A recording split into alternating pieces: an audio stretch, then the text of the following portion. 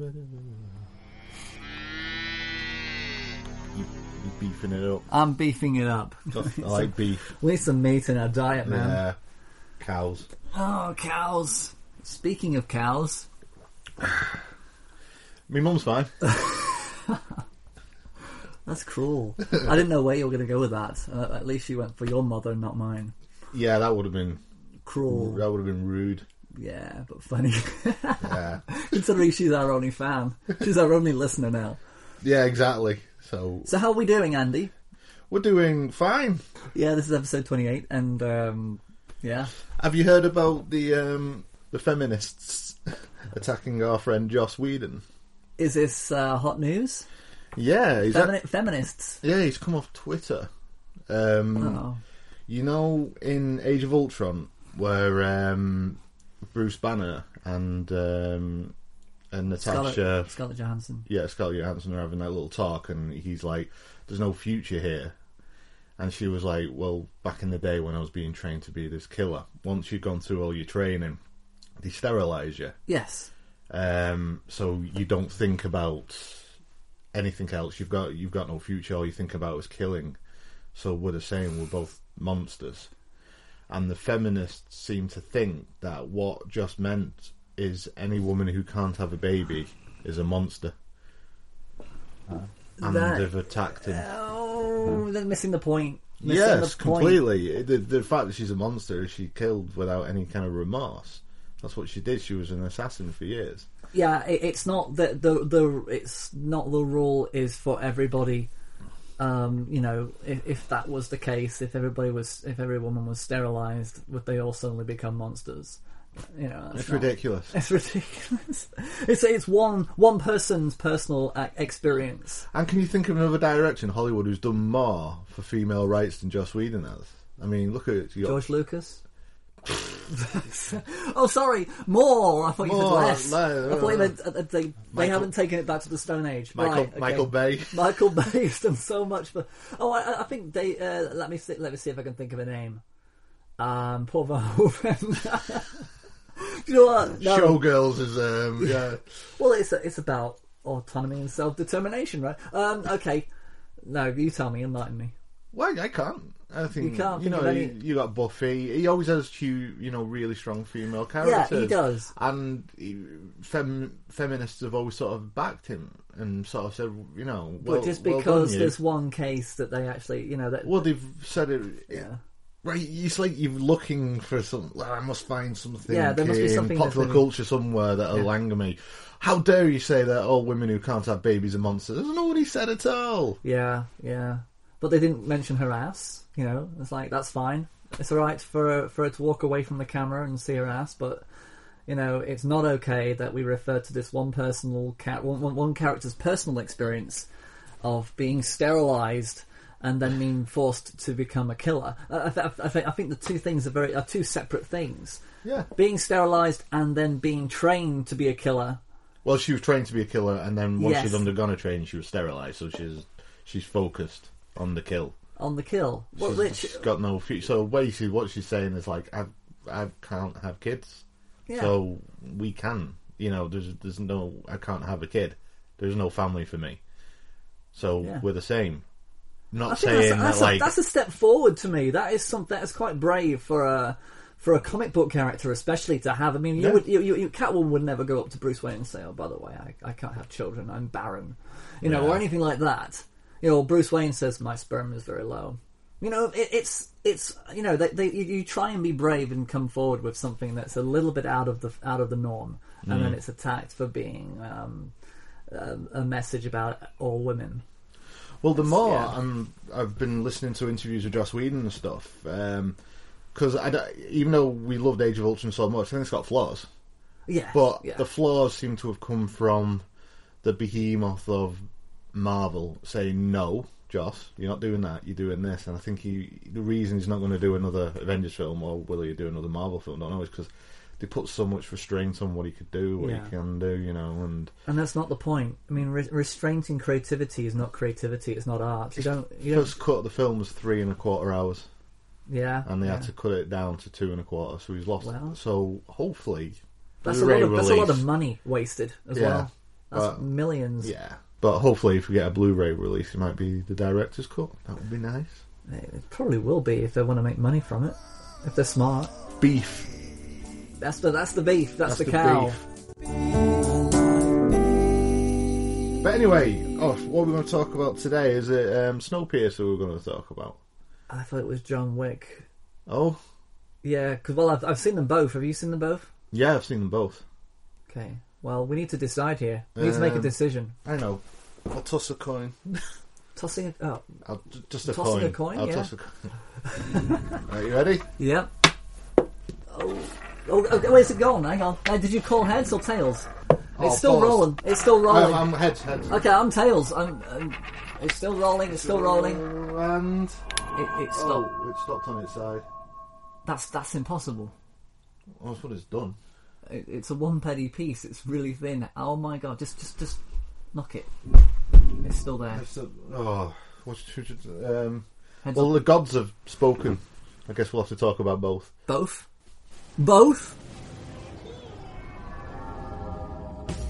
You talking to me? Did you have a brain tumor for breakfast? Then who the hell else are you talking? You talking to me? I'm funny how? I mean, funny like clown. I'm Peter Venkman. We all go a little mad sometimes. Man that doesn't spend time with his family will never be a real man. Yeah. Hot. Kind of a big deal. First rule of my club is you do not talk about my club. Yeah, baby.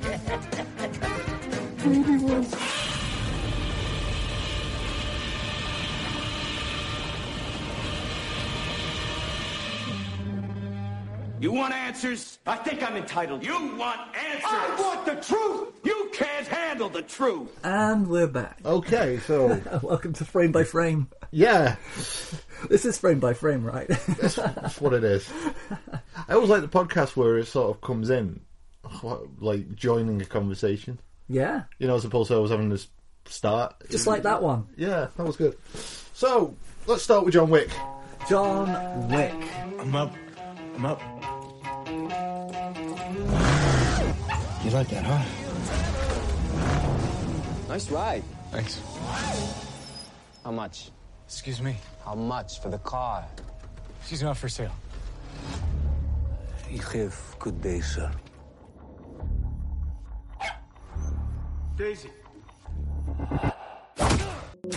I lost everything. That dog was a final gift from my dying wife.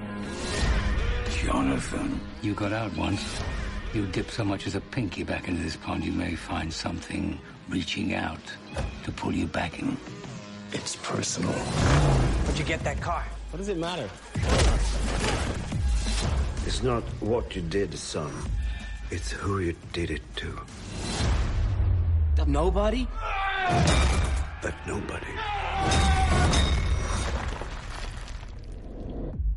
is John Wick.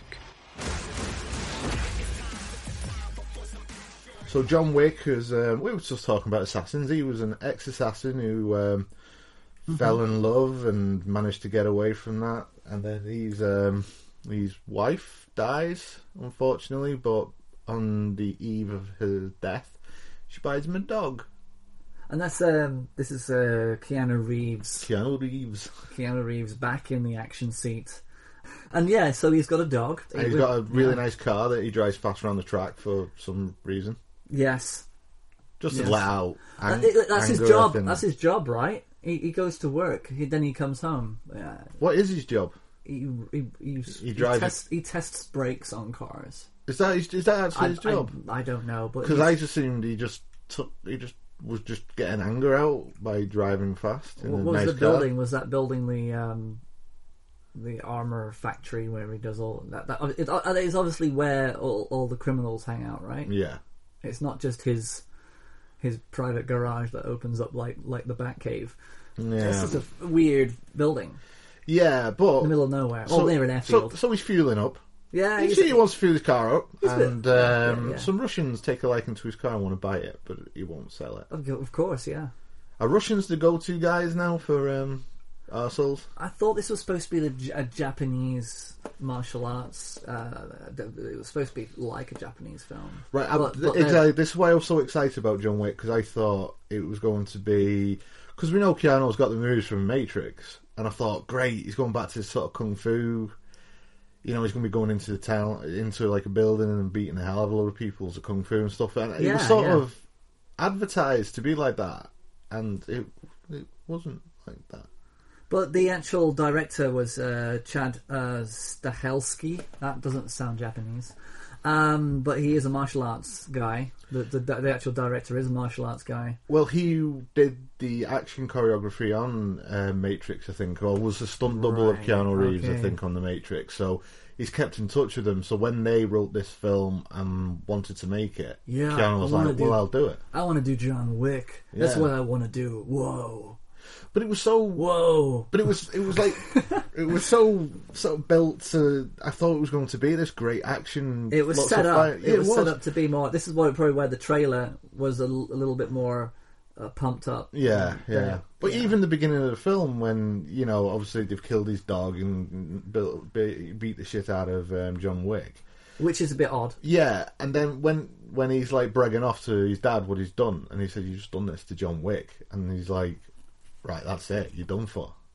Yeah. John Wick's coming for you, and you're like, "Oh God, great! Can't wait for this." There's a lot of weird stuff about the beginning, it's basically the last 16 minutes.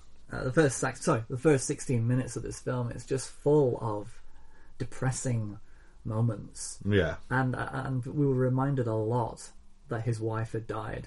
We get to see her die. We get to go to the grave. He looks at pictures, he gets a cup out, and then he gets her cup, which has got the daisy on it. We know that she likes daisies. The little puppy comes along, he cries, and she's written a note. This is a gift for you. And it's kind of like so much on the nose that they could have just gotten done in about 3 minutes of, yes, the wife is dead. In fact, they could have just put white on black at the beginning. John Wick's wife has just died. And then just go to him going to work. Yeah, it seemed like they were just kind of way too much mood setting, because either they were trying to get some sort of performance out of Keanu Reeves because he really wanted to really show people that he could be upset. I don't know. Or was it just to justify the amount of people he's about to murder? Is it just that? Is it? He's just gonna lose his shit, man. Yeah, but it seems. I don't know, I just kind of sat there, I was just thinking, oh my God, I mean, so now I feel sick and depressed. Let's bury a dog, that'll cheer us up. Yeah. Let's just bury the dog. Let's see him just each moment, and then I wondered if I should watch Requiem for a Dream afterwards, just to cheer me up. Just to cheer yourself up, yeah. Yeah, so I kind of felt a little bit at the beginning. Yeah, up until the Russians came in, because then they lightened everything up. Those crazy stand-up comedian Russians coming over here, killing our dogs, taking out cars. Yeah. Oh man, but yeah. So, where did it go from there after the Russian realised that he was in trouble? It just went from Keanu killing a lot of people, really. And what was the point? Retribution for killing his dog. Because I was trying to figure out if there was going to be some sort of tie-in to the wife as to, why the wife had died. No, there's no tie-in. There's no tie-in. No, the Russians were pricks. I made a prediction. I made a prediction about 20 minutes into the film that John Wick killed his wife. That was my prediction. Really? Yes. I did not think that once. You're giving it far too... I was trying to kind of find, because you recommended this film to me, and I thought, well, this can't just be a film about straightforward... Let's shy away from the word recommendation. I said, this is getting loads of good reviews. Let's do one on action cinema. John Wick's out. Let's check it out. Okay, I'll let you off the hook. Thank you. Because I instantly, after watching it, because I was excited about watching the film, I thought, this is going to be great. It's going to be in kung fu. What we like that about Lucy? What we like that about Lucy, though? Don't bring Lucy up. At least then I got to look at Scarlett, but this time I had to look at Keanu. Right, I'm going to say this in defence of Keanu. I think he's got a genuine screen presence. I think he's a He can- born yeah. movie star. He He looks is. like a movie star. He can hold the screen, and Yeah. he can do a lot of things with that screen. And the man has not aged in 15 years. True, He still true. looks great, you know. And he did work hard on this movie. There's did. a lot of stunt work, a lot of professional moments where you know that he's working his ass off. Yeah. And, It's a personal project. This is a passion project for him. yeah. And it's choreographed really well. Yes. It's not what I expected it to be, like long fight scenes, but they are extended scenes of gunshot, which sort of harks back to early John Woo, I guess. Yeah. There's it's basically it's like a dance. It's Yeah. more like a dance rather, and the music is there to emphasize that. Yeah. Yeah. So But I just didn't really connect with any part of it.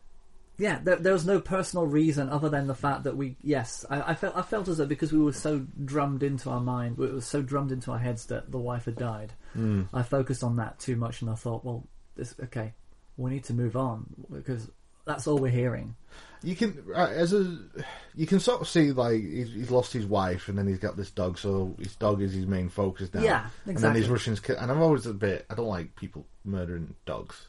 That was that felt, was and depressing. when you hear it squeak and you know it's dead, you're like, oh right, and you understand, right? He's lost it. He's lost everything. That's it. I don't Yes. care what happens to me. I'm just going to kill a load of Russian people. He wants to get to that guy who killed his dog, doesn't he? That's the idea.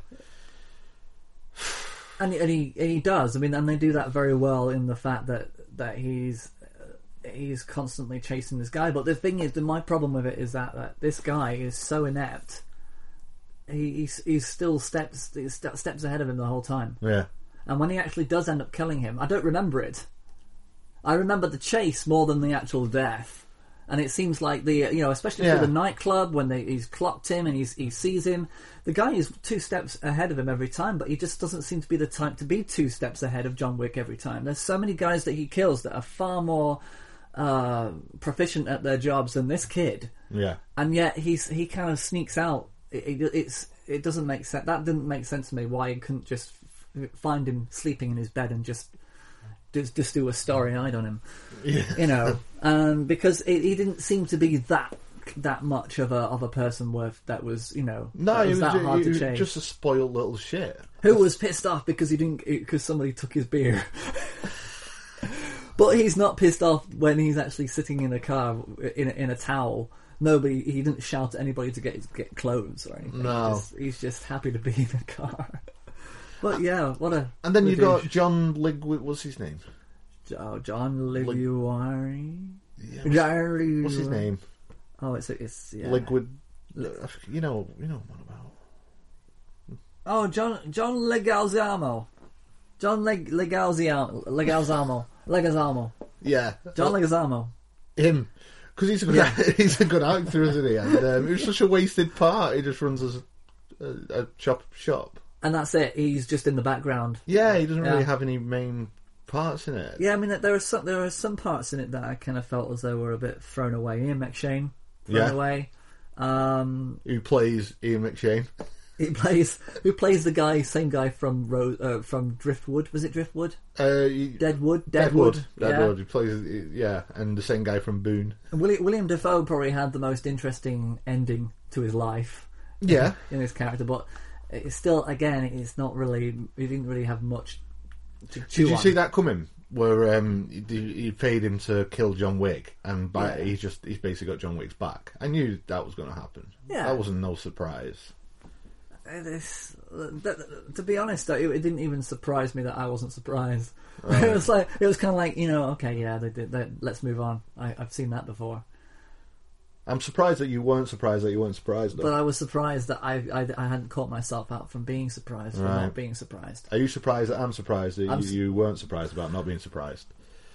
Like a Kinder Egg. Like an onion levels, my friend. Okay, the biggest bad guy, Michael Nyqvist, who played Viggo Tarasov, the father. What did you think to him? Was he a big enough nemesis? I think he was. He played the disappointed father very well.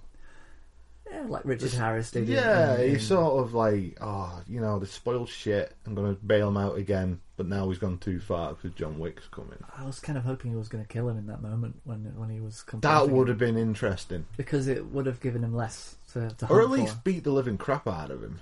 Not just slap him a few times.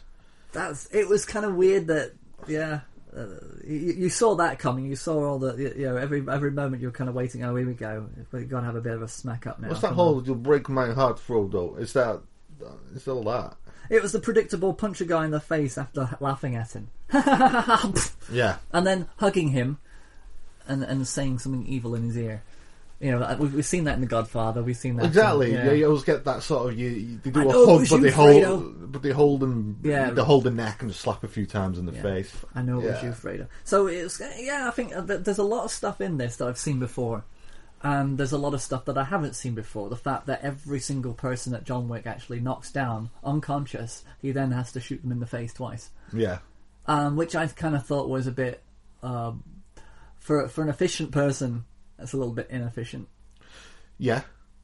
Use of his time and bullets. Yeah. The one thing I did like about it, there was no gun that had like 10,000 bullets in it. He had to keep refilling the gun, reloading the gun.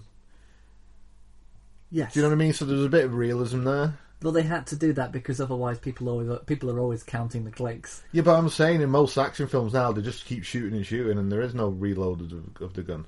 I think the action scenes were done really well. They just weren't what I wanted them to be, or what I expected them to be. Maybe I'm just being a spoiled brat. I'm being the Russian kid. Maybe. I wanted martial arts. I didn't want you to. I've got Leon for that. I think I wanted a little more atmosphere as well. I kind of felt as though it was very dark, very claustrophobic. I wanted to kind of have, like you say, I think we didn't want Crouching Tiger, Hidden Dragon magicism, but we wanted to have a little bit more, something to look at that was like in the Bourne films. Yeah, something I a little that bit kind more. Of fighting, Yeah, but every fight scenario seemed like it was a different scenario, but the same location. It was still dark. And so everything felt the same going through the motions. Yeah. Like I like the one in his house when they get in his house to kill him. That was okay because it was sort of like he's defending his castle, so to speak. And I thought he's going to get into some good fighting now, and it just didn't. It was just gunfights. But John Wick is supposed to be something special, and he's the one you send to kill the fucking boogeyman. That's the things like I struggle with that whole boogeyman concept. Yeah, I don't think he's talking like a literal boogeyman, just like the person who you can't kill, you send John Wick to. He doesn't kill ghosts. But I think that's a real slap in the face to Chuck Norris. Now, this is one of my favorites here. When the boogeyman goes to sleep every night, he checks his closet for Chuck Norris. We've now entered an entirely new territory. You've mentioned Chuck Norris on a podcast. Yes. We're on the endangered species list now. If I tag him, will we get more followers? Sorry, what was your point there? Because I've been completely stumped on it. What was your problem with the boogeyman? The concept of it, or the placement of it? It kind of felt out of place. It just jumped out, and I thought, well, that's kind of a bit unnecessary. Right. I just took that as like, you send John Wick to kill a person and no one else can get to. That's you send John Wick for that. Yeah, but I think the boogeyman is so not. It didn't raise the stakes. It didn't make him any more special. It just kind of made him more of like a fictional. Do you know what I honestly thought of that? I thought about the Gruffalo. All I could think of is this creature with a wart on his face running around killing things. I didn't feel as though that. I think Keanu Reeves probably needed to have been a little bit more of an enigma rather than just being. Well, yeah, exactly. Well, Leon excels is where Leon just walks into a police station, does what he needs to do, and then walks out without a scratch. I wanted that elite because that's how he's pegged as being the best of the best. That's it. I didn't get the best. And he gets shot, and he gets he spends half the time trying to patch himself back up, doesn't he? Oh, conveniently as well. Yeah, absolutely. And I wanted, I wanted that Leon thing where he could just he is the best. He walks into a place, shoots the lot, gets done what he needs to done, he's out. but then there's no fear. I think that they wanted him to get injured because Keanu, he doesn't get injured that much in these films. He doesn't, but the thing is he doesn't care anymore. He's lost everything, so whatever happens to him, it shouldn't matter. His goal is to kill that kid, and then that's it. It's done. It should be like the Terminator, basically. Yeah, that's exactly Michael Myers. Sole focus is just to kill that person, and then that's it. That's why I didn't feel he was a strong enough threat. I didn't feel as though he was. He was choreographed to be a killer, like somebody is playing Swan Lake. They're the Swan, but they're not. But it doesn't necessarily mean that that's him. It doesn't feel like him that it was coming through. I think, like I say, I think it had to be. And you've already said it's more the Michael Myers focus thing. He should have been more of a spook that was just. I needed more angst. I think I needed more pain. Yeah, that's what it should be. John Wick isn't the person you send to kill the bogeyman. John Wick should have been the bogeyman. He should have been this mythical figure that just pops up, kills you, and disappears. You never see him. He's there, does his job, gets out. The Candyman, yeah. Yeah, not just this person who's so like, hello, I'm John Wick, I'm going to kill you now. I just felt uncomfortable with the cultural reference being there. I think that's mainly the thing. I kind of felt as though it... But, so... Anyway. What would you say then? It was a decent action... But... It was a decent action. It was choreographed very well.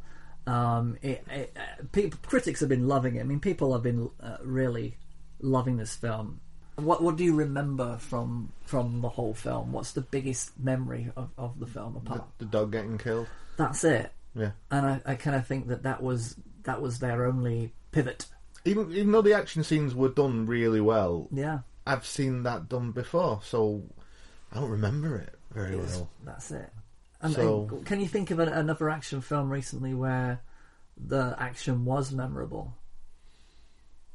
Age of Ultron. Well, there's one. Yeah. Any others where the action you look at any film from any era, when you think of an action film with an action scene, which ones pop out? Which ones just? I've got things like Police Story, the Jackie Chan film. That whole fight scene in the end in the shopping mall is like spectacular. It's never been beaten, I don't think, in action cinema.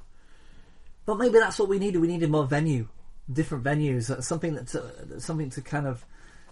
For the actual action to be able to bend around different corners. I think I wanted more hand-to-hand combat. Yeah, that's it. We were too many guns, and yeah, it was already, like someone would try and get him, he'd just get him on the floor, bang bang in his face. Next one on the floor, bang bang, you over there, bang bang, you there, bang. But there really wasn't. You want that personal sort of hand-to-hand. Who's going to win? Look, the Raid 2. Jesus Christ, the end fight scene in Raid 2 is spectacular. That's what you want. That's it. That's the problem now, because you've got the Raid films have sort of set a benchmark for action cinema, and John Wick did not come close to that. Not at all. And that's why I find it astonishing that it's doing so well, that it's been so popular. With the Raid 2, that end fight scene, you genuinely don't know who's going to come out best on it. You think, right, the hero is going to win in the end, but it's played so well and so brutal that you're thinking they could both die here. Yeah, there's tension, and that's what's needed, and I think that's what's missing is the tension. Because it's Keanu Reeves and it's John Wick, and he's going to come out of it fine. So I'd either want John Wick to have been the best of the best, where he never gets touched. He's that good that no matter what happens, he goes into a building, he gets done. But that's the same with Lucy. I mean, I hate to bring Lucy in again, but the efficiency does not create drama. Being an that's what I'm saying. It has to be one or the other. It can't be both. You have to be that where he's like Leon. The drama there was the little girl that he's going to look after her. Yeah. But he is that good that he's not only when it took an entire squadron of policemen to completely take over a building did he manage to, that he got hit. But he was just that good, but you either want that or you want it to be brutal and hand-to-hand, and you're not sure if he's going to make it out of this.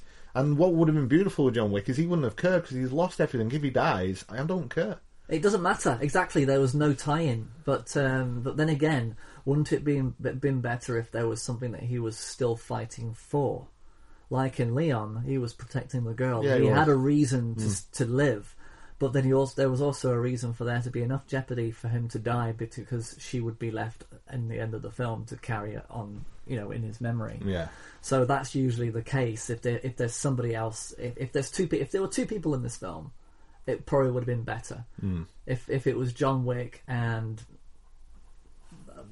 I have no idea, but if there was something that he was invested in, that there was a reason why he was doing it, maybe the dog was kidnapped, not killed.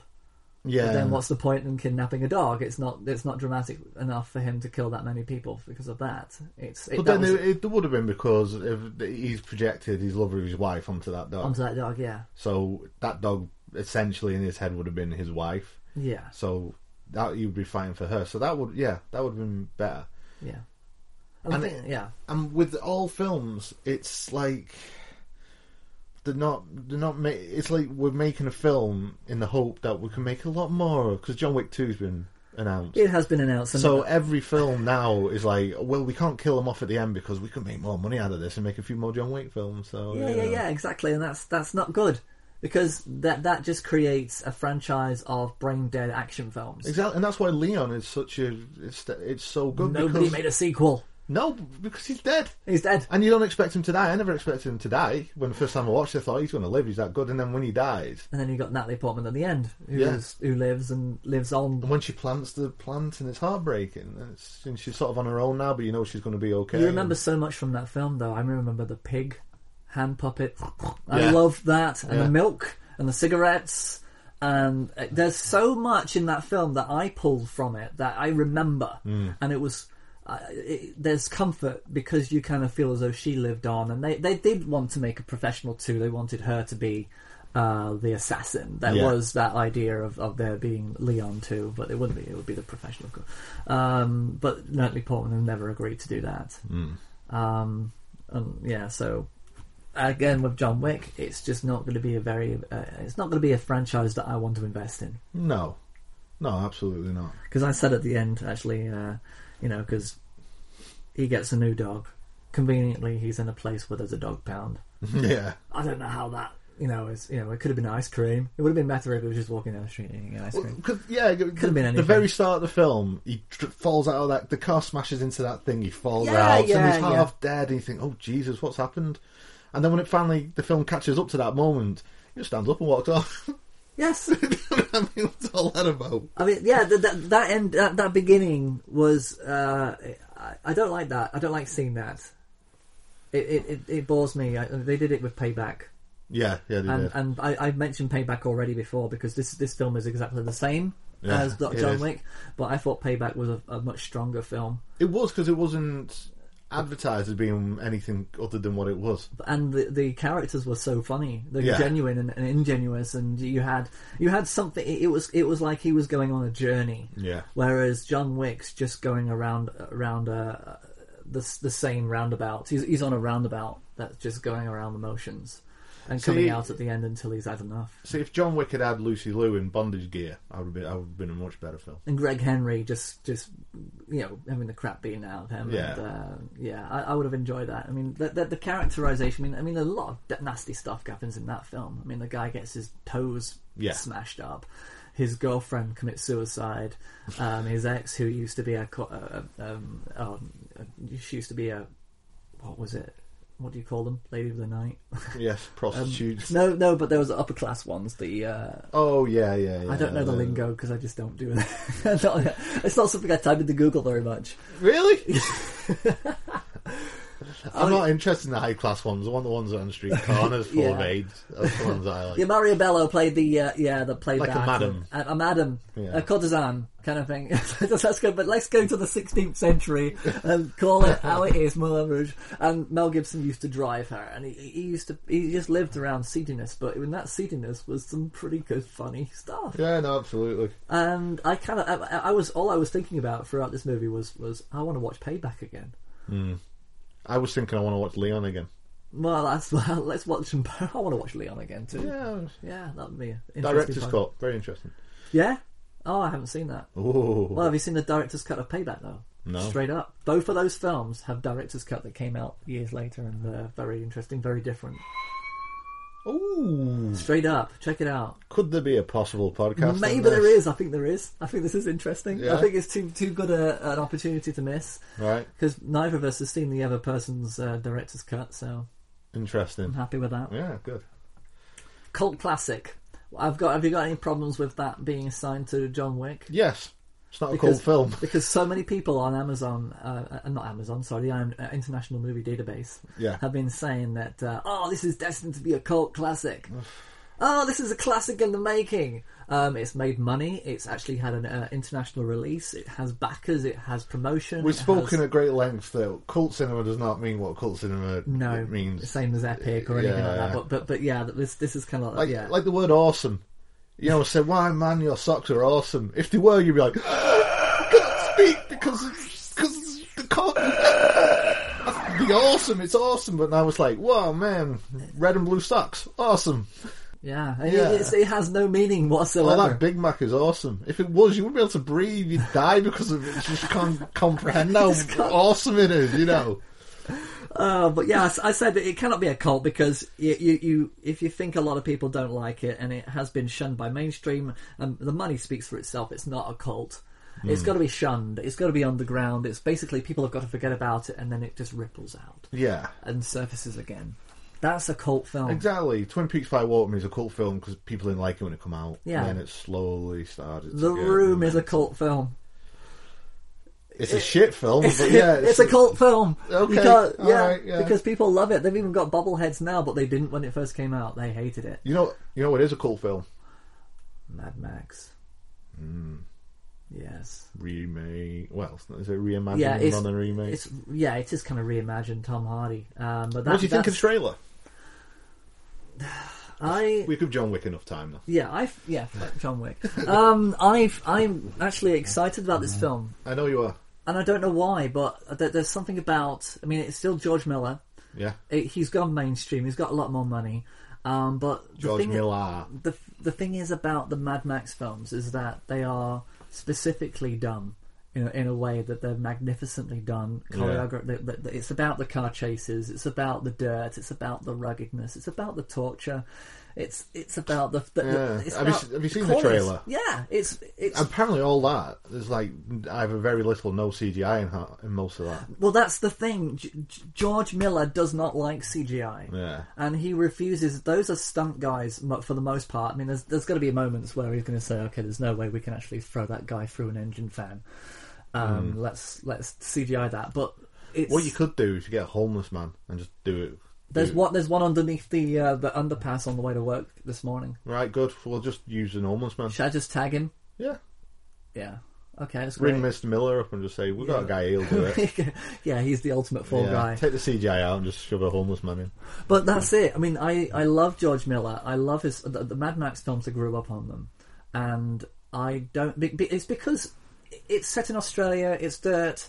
There's nothing that they can really F up, even if it is just a really stupid film, a chase film, with a lot of stupid dialogue. There's nothing. I don't expect anything more than that, because it's so brilliant because of that. And that's me rising to the surface and saying I don't care what happens underneath. I'm there to have a good time, and that's kind of hopefully what I'm going to get out of it. Yeah. What do you reckon? I thought the trailer was just really manic and full of people I'm going to find incredibly annoying. Yeah, well, that's the point. But I know it's the point. You've seen the first Mad Max film a long time ago. I don't remember it. Well, the Knight Rider. The Knight Rider. I'm mad. I mean, there were stupid characters in that. Yeah. There was the stupid guy who danced with a mannequin. In Mad Max 2, there was a feral kid. I mean, he was awesomely stupid. There was. I can't breathe because he's so stupid. There was some really dodgy dialogue in that, and then you got Tina Turner in the third one, and that really annoys you. But the thing is, these characters are annoying because that's the society that's going to be like in a post-apocalyptic society. That nobody's going to have any kind of straightforward, common sense personality. They're all going to be messed up, and I like that. I'm reserving judgment, but you just said something there. What? Oh, I said awesome. Post-apocalyptic. What else have we seen recently that's set in a post-apocalyptic world? Well, we flipped the coin. See what I did then? That was a link. Yay! Snowpiercer. Yeah. Right.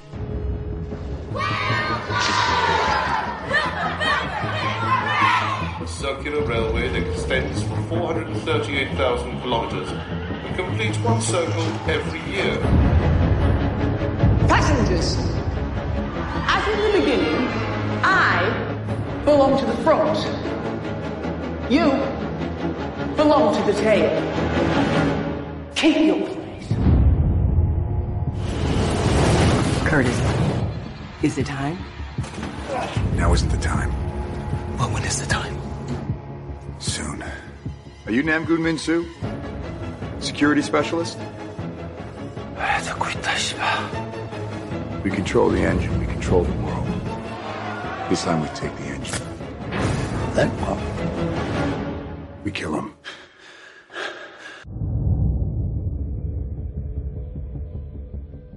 How did you get on with Snowpiercer? I think I enjoyed it. I do know. It's a funny thing, isn't it? It's like you don't know if you want to enjoy it or not. Yeah, it's yeah. I actually liked it. I'll be honest with you, I liked it. It's different. I thought it was good. It was actually something I don't think I'd seen really. Yeah, it kind of felt like so many other things, but didn't feel like so many other things. It owns itself. Yeah. In a kind of there's a little bit of Hunger Games in there. There's a bit of Schindler's List in there. There's a bit of snow. There's snow. There's lots of snow. Go on, then you set it up. Okay, well it's the future, and the air is toxic, and they're transporting. For some reason, they're transporting people on this magical train. Well, it was the guy who created this toxic thing. It was supposed to just because wasn't the world overheating, so they put this into the atmosphere to cool it down. To cool it down, and the guy who did it had invented this train that basically never stops. Does it? It's a perpetual train that goes around the world, which is. It's a real magical kind of an idea, really. I mean, it's not based in any sense of reality whatsoever. But it's which is not fun, a bad thing. That's but fine. it's a fun because once you accept that, you can accept everything else that goes on. And basically, the people who were lucky enough to be on this train are the only survivors of the planet. And of course, for any society to work, they have to have all different personalities, all different types of people.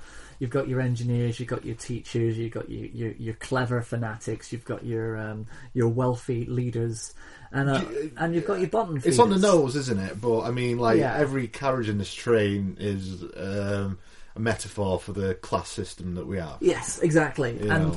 And I think you're sold on the surreal magic of it all, that you kind of accept the stereotypes that you're being delivered. Yeah. I think. Yeah, Would you agree with that? I agree with that completely, yeah. The original graphic novel for this, Le Chevalier, Chinese. It's French. Le Chevalier. Les Snowpiercer. Yes, Le Snowpiercer. It's a very different. It's very different to the film, the actual original, and what it's based on. Right. The train is a normal train. It could have just been the Pennine Way train. It could have been Virgin train going down to London. It would have been a perpetual train that would have been breaking down all the time. But that's it. The train in that graphic novel was just a normal train. Right. Okay.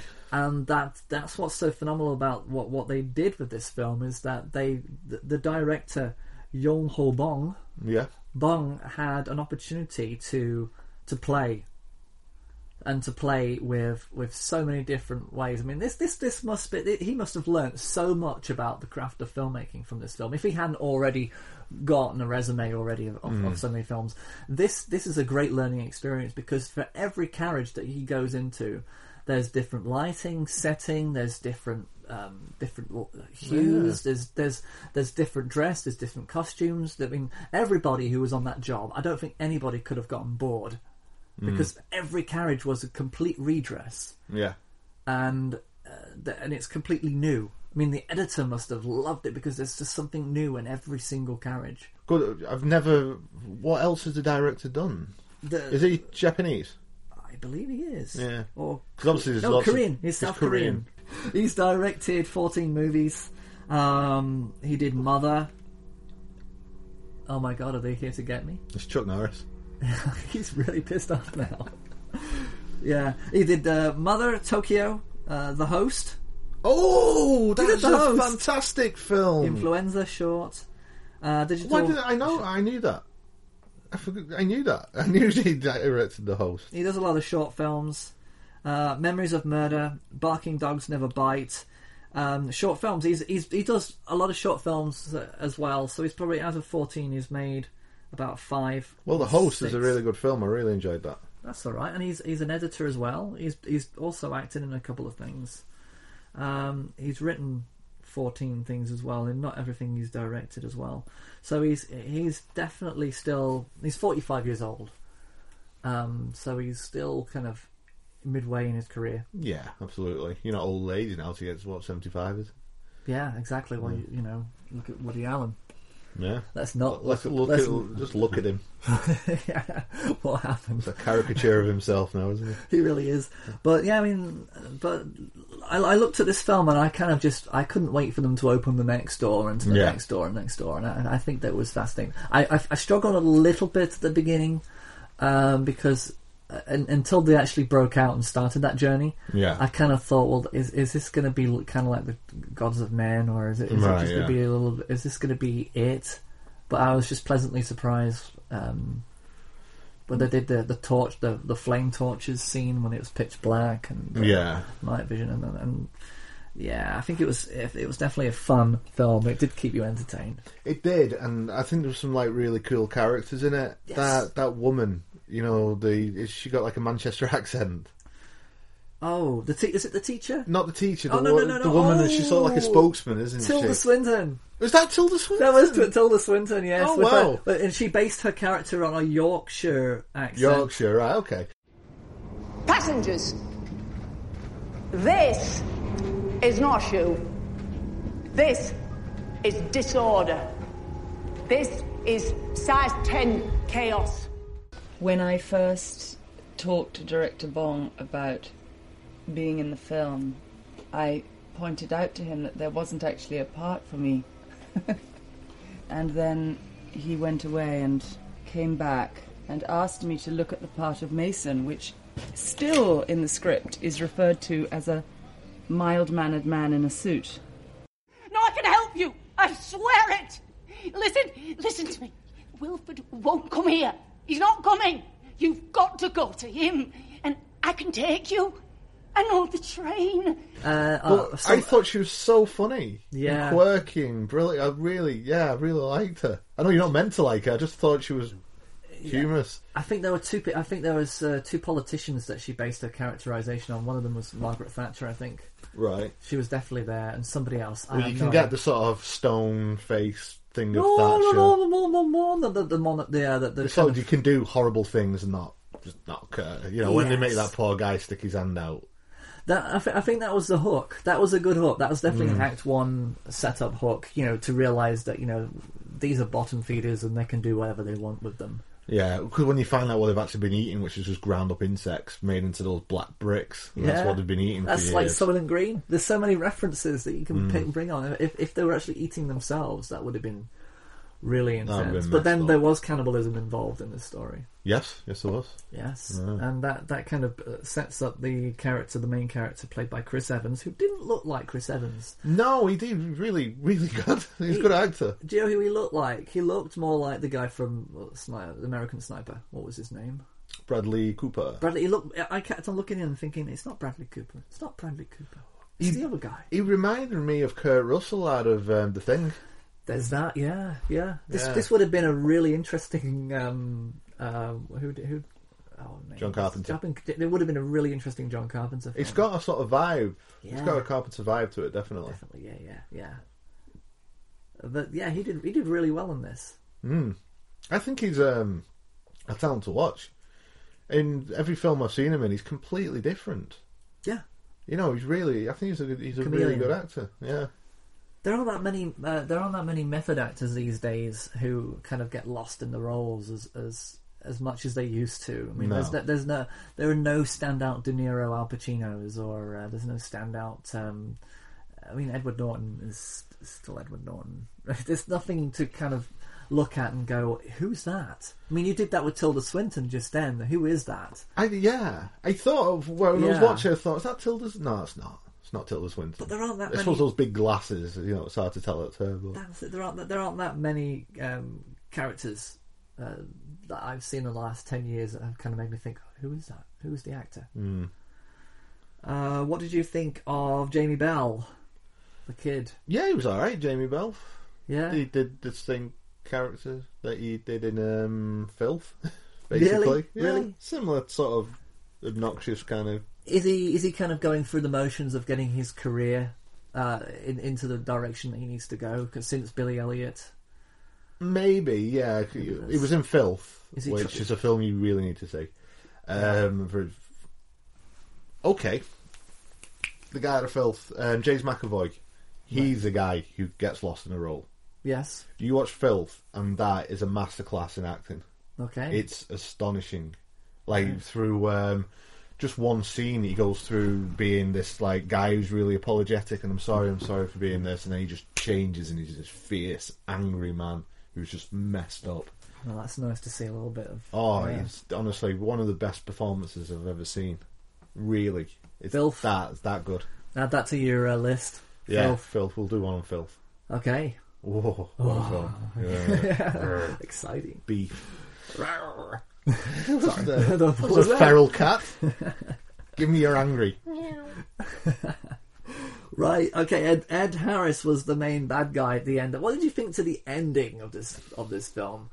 Were you surprised that he was actually being penned to become the next... I wasn't expecting it.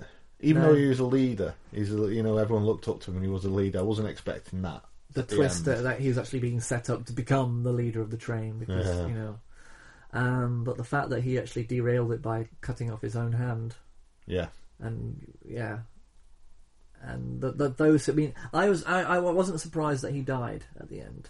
No, he derailed it. Yeah. So does everybody die? I think a lot of people died, and I think the main kid that they were trying to, that Octavia Spencer was the mother for. Which I was surprised that she died. Yeah. I kind of thought, well, she needed to be with the kid, but then the whole idea of this is that the kid actually goes on and repopulates the earth with that Korean girl and the polar bears, and you just got some surprise moments. Were you okay with those two Korean guys? The bloke and the girl, being psychic, perhaps? She can sort of see what's behind the door before they open it. I kind of ignored that. I didn't even know that was going on. Right. Okay.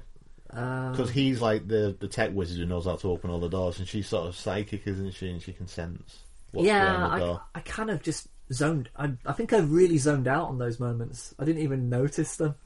All right. I think I was too busy. Quite talent. That's probably what it is. Yeah. Wow, when you watch a Transformers film, it must be just a blank canvas for 2 hours and you're staring at static on the TV screen. You go, was it on? All right, okay. No, I didn't notice anything. Honestly, did not notice. Maybe there was a moment when I was distracted and I just missed it. But that sounds bad. That's terrible. I ought to watch it again so that I can. Funny you say that. It is a film I will see again. Yeah, Snowpiercer. Just to kind of have in the background while you're doing the dishes or something. Yeah, doing the dishes because dishes are a beautiful thing. Yeah, like a forest. Like a forest. So interesting ending. Mm. He dies. I think the moment you get that story that he was going to eat that child, it was going to eat a baby. Yeah, because he killed the mother, and she tasted good, and then he wanted to have the baby, and then it was Jamie Bell who was going to eat. Yeah, and Jamie Bell had already died. And he dies in that battle scene. And you add it all together, and you think, he's not going to survive at the end of this. He can't. There's that one interesting bit, isn't there, where it's between choosing Jamie Bell or getting that woman, isn't it? And he chooses to get the woman. Jamie Bell dies. Yeah. And then I thought, there's a darkness in this guy. Yeah. He sacrifices his friend to carry on his journey through the train. And that is done really well. I think the whole left to right thing, because you get a sense that you know that you're always looking at the train from one angle, even though they go around the train from different angles all the time. But you always know where you are. You always know that left is back, right is forward. Yeah. And they do that with every step of the way. As soon as there's a moment where he's not too sure, he will look left or go left, move left. Yeah. And as soon as there's that need to push forward, he will look right, move right. That's very interesting. There's a lot of that, and that was very conscious decision, I think, in the director to maintain that throughout. And I think it's something that I just noticed, that every move forward was right. So if that had been me, I would have got to the middle, and I thought, I'm all right here, I'll stay here. In the middle. In the middle? Yeah. Was it? What was give me a copy of The Guardian. I'm nice and liberal now. Yeah. Yeah, because you don't want to be in the sleeper carriage. Because that's just yeah. I'd say I like that. Yeah, I like the carriage when they're all naked and stuff. That was cool. That was cool. That never happens on Virgin ever. No, but then I'd been like, don't look at me, buddy, I'm fat. I'd be like, look at my toes. Mutant toes. Yeah. Oh, but yeah, it was every carriage was a picture. But aliens. Yeah. No surprises, no sequels. I don't think for this. No, I don't think it's But yeah, so it's a Weinstein Company produced film. Yeah. And I think it did fairly well in America. It got released in America. It did very well, mainly because Captain America is like the main guy in it. But they wanted millions to distribute it into Britain, and people weren't saying, well, no, we're not going to pay for that. It's too much money. So it's still not really been distributed here, and it's sort of in the no man's land about being even coming to this country. That's weird. It's very weird in this day and age. It is. It has been released on DVD though, on Amazon, but it is incredibly short-sighted. And I mean, its budget was $39 million, $40 million. It only grossed $4 million. So would it have been worth investing in that worldwide release? Well, yeah. Well, they've obviously fallen short here. Well, they have, but maybe if they'd let it, not be as greedy as distributing it and let the box office figures speak for itself, because you've got Captain America as the star, so people will gravitate towards it. But that didn't happen. That didn't happen. This is quite a flop. They're circling again. Oh, Chuck. Yeah. So it flopped? It flopped. I thought it did really well in its opening, but actually it only did 171,000. So it was lost a lot. And it cost, 40 million to make? 40 million, so it basically only made 10% of its budget. That's a shame. And I think that's obviously because of the distribution problem. So, as a collective society, we only like dystopian futured films if it's led by a woman. Is that right? Is this your theory? Hunger Games. Okay, yeah. Divergent, yeah. I suppose the Maze Runner was a guy as well, but there's a girl in it as well. Resident Evil. No, are they dystopian futures? They're zombie films, really, aren't they? Yeah, but it's on the ground. Everybody dies by the fourth one, I think. Yeah. And I think that then it becomes dystopian. Whatever films. Mad Max. That was Mel Gibson's such a pussy. Yeah. Yeah, but it's amazing how a lot of those films get distributed if this one doesn't. I mean, how many other films to get held back? I know there's a film that nobody's seen over here, a Vietnam War film called A Soldier's Sweetheart, and I can't get it on. I can't get it. I actually have the VHS from America in that box over there of A Soldier's Sweetheart. Yet I can't get it anywhere else.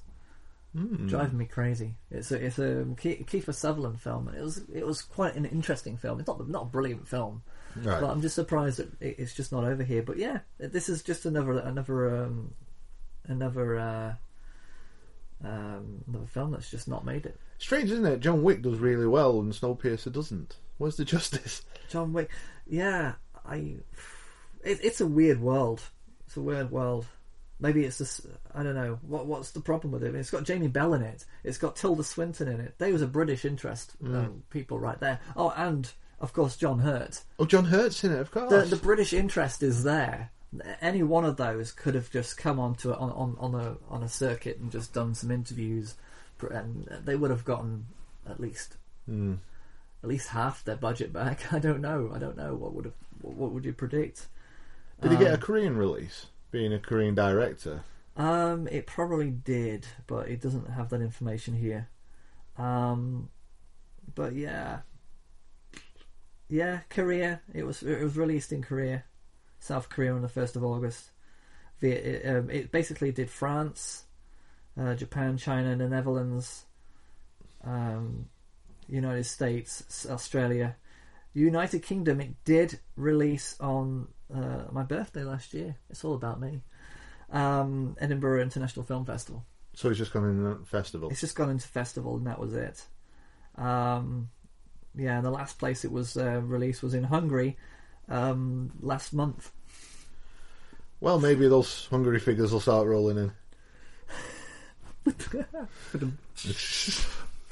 Right, so I think we're done with Snowpiercer. Anything else? I think you said what I wanted to say. So, out of the two films we discussed, I would say Snowpiercer is the far better. Yeah, I think so. I agree. And I'm surprised that a film based on a train, wholly on a train, could do so well. Without Steven Seagal in it. Without Steven Seagal. Or Gene Hackman. Yeah. Narrow Margin reference. Yeah. Or Meredith Salinger. Yeah, or Unstoppable with Chris Pine and Denzel Washington. Have you ever seen that? Unstoppable? Oh yes, that was a great. That's a good film. Very good film. Yeah, or what other train films? I mean, Under Siege 2 was really not dreadful. That was awful. I think we should review it though. Yeah, let's do it now. Don't watch it. Oh my god, ridiculous! I like Under Siege 1 though. Yeah, it's a good film. But Under Siege 2, it just went totally the wrong direction. The bad guy in that was just ridiculous. Yeah. But however, Katherine Hegel was in it, and that was, she was young and not as obnoxious. Yeah. There we go. They had the guy out of Twin Peaks in it, didn't they? Oh, wasn't that That was in Under Siege 2. I forget his name now, but he was like, I'm scared of him, and I like it.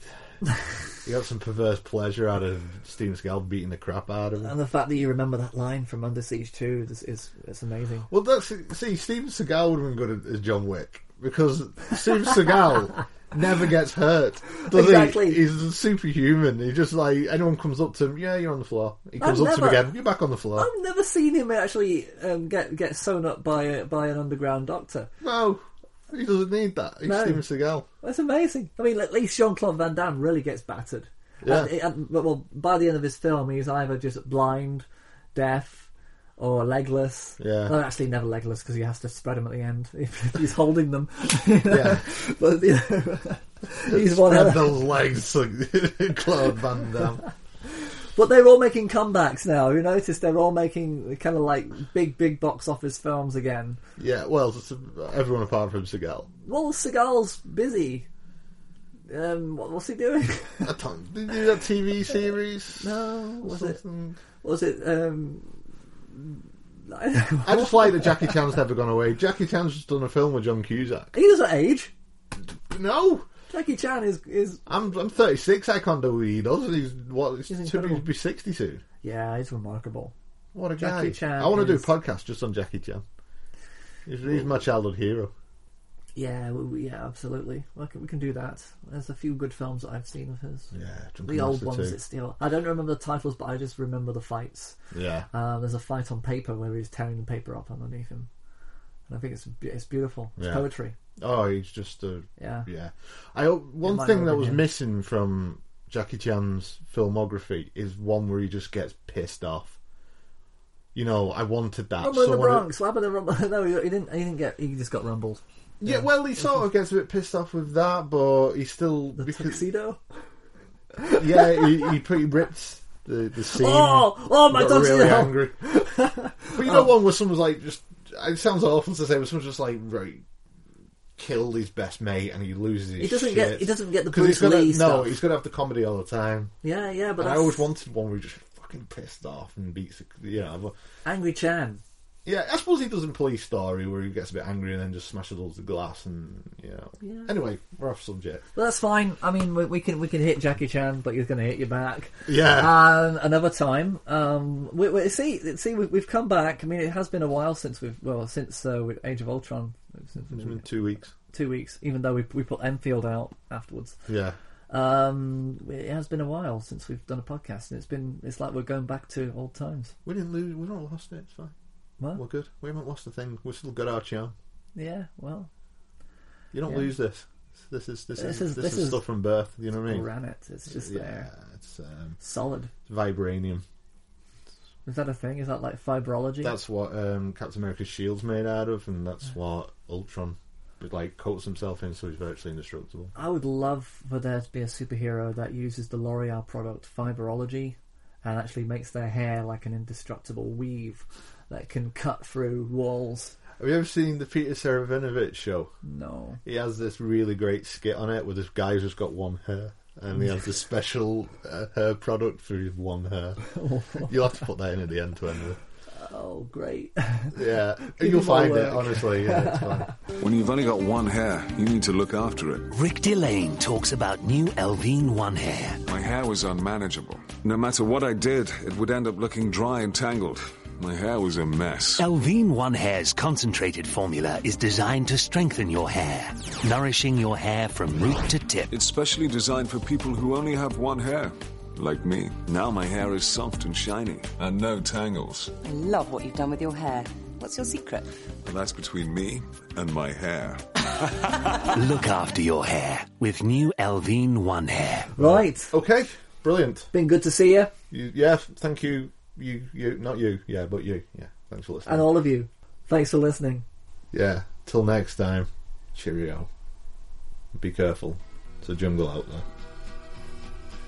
You know, I want to take this opportunity to let the people know how they can contact our friends at Frame by Frame. They do that podcast You thing. know those two guys, yeah, they do the podcast, okay? So they're nice. They're like a forest, which is a beautiful thing. Exactly. And so if you want to do the communicating thing, you know, the social networking thing. Yeah, you can tweet those guys at Frame by Frame 78. If you'd like to go to their website, that would be www.roastedportions.com. You don't need to do the www. It's implied that it's going to be the World Wide Web. But people need to know that. Okay, just go to roastedportions.com, okay? You go down the right-hand side, you've got the social connections. You can talk to the people who do the show. You can even talk to the people who made that movie, you know, CACO3. Who'd want to talk to those mooks? I don't know, they made a pretty interesting movie, right? It was in black and white. Yeah, black and white. I like that. We like black and white, and there was also some trees in that movie, too. Oh, trees. It's like being in a forest, which is a beautiful thing. Other connections, you can really get to know these people on YouTube as well, and if you want to comment on their podcast, I urge you to do that. Okay? Yeah, I think it is a proper, really nice thing if people want to start contacting these guys. Subscribe to them and then comment. I mean, it's just polite, you know. Also, you can email them at framebyframe78@gmail.com. That's it. I think that's everything wrapped up, Saul. Hey, I'm gonna go and plant a tree somewhere. Okay, you go plant some trees. I'm gonna go plant a tree. I'm gonna go tweet. You tweet, I'll plant a tree. It's us. We're out of here.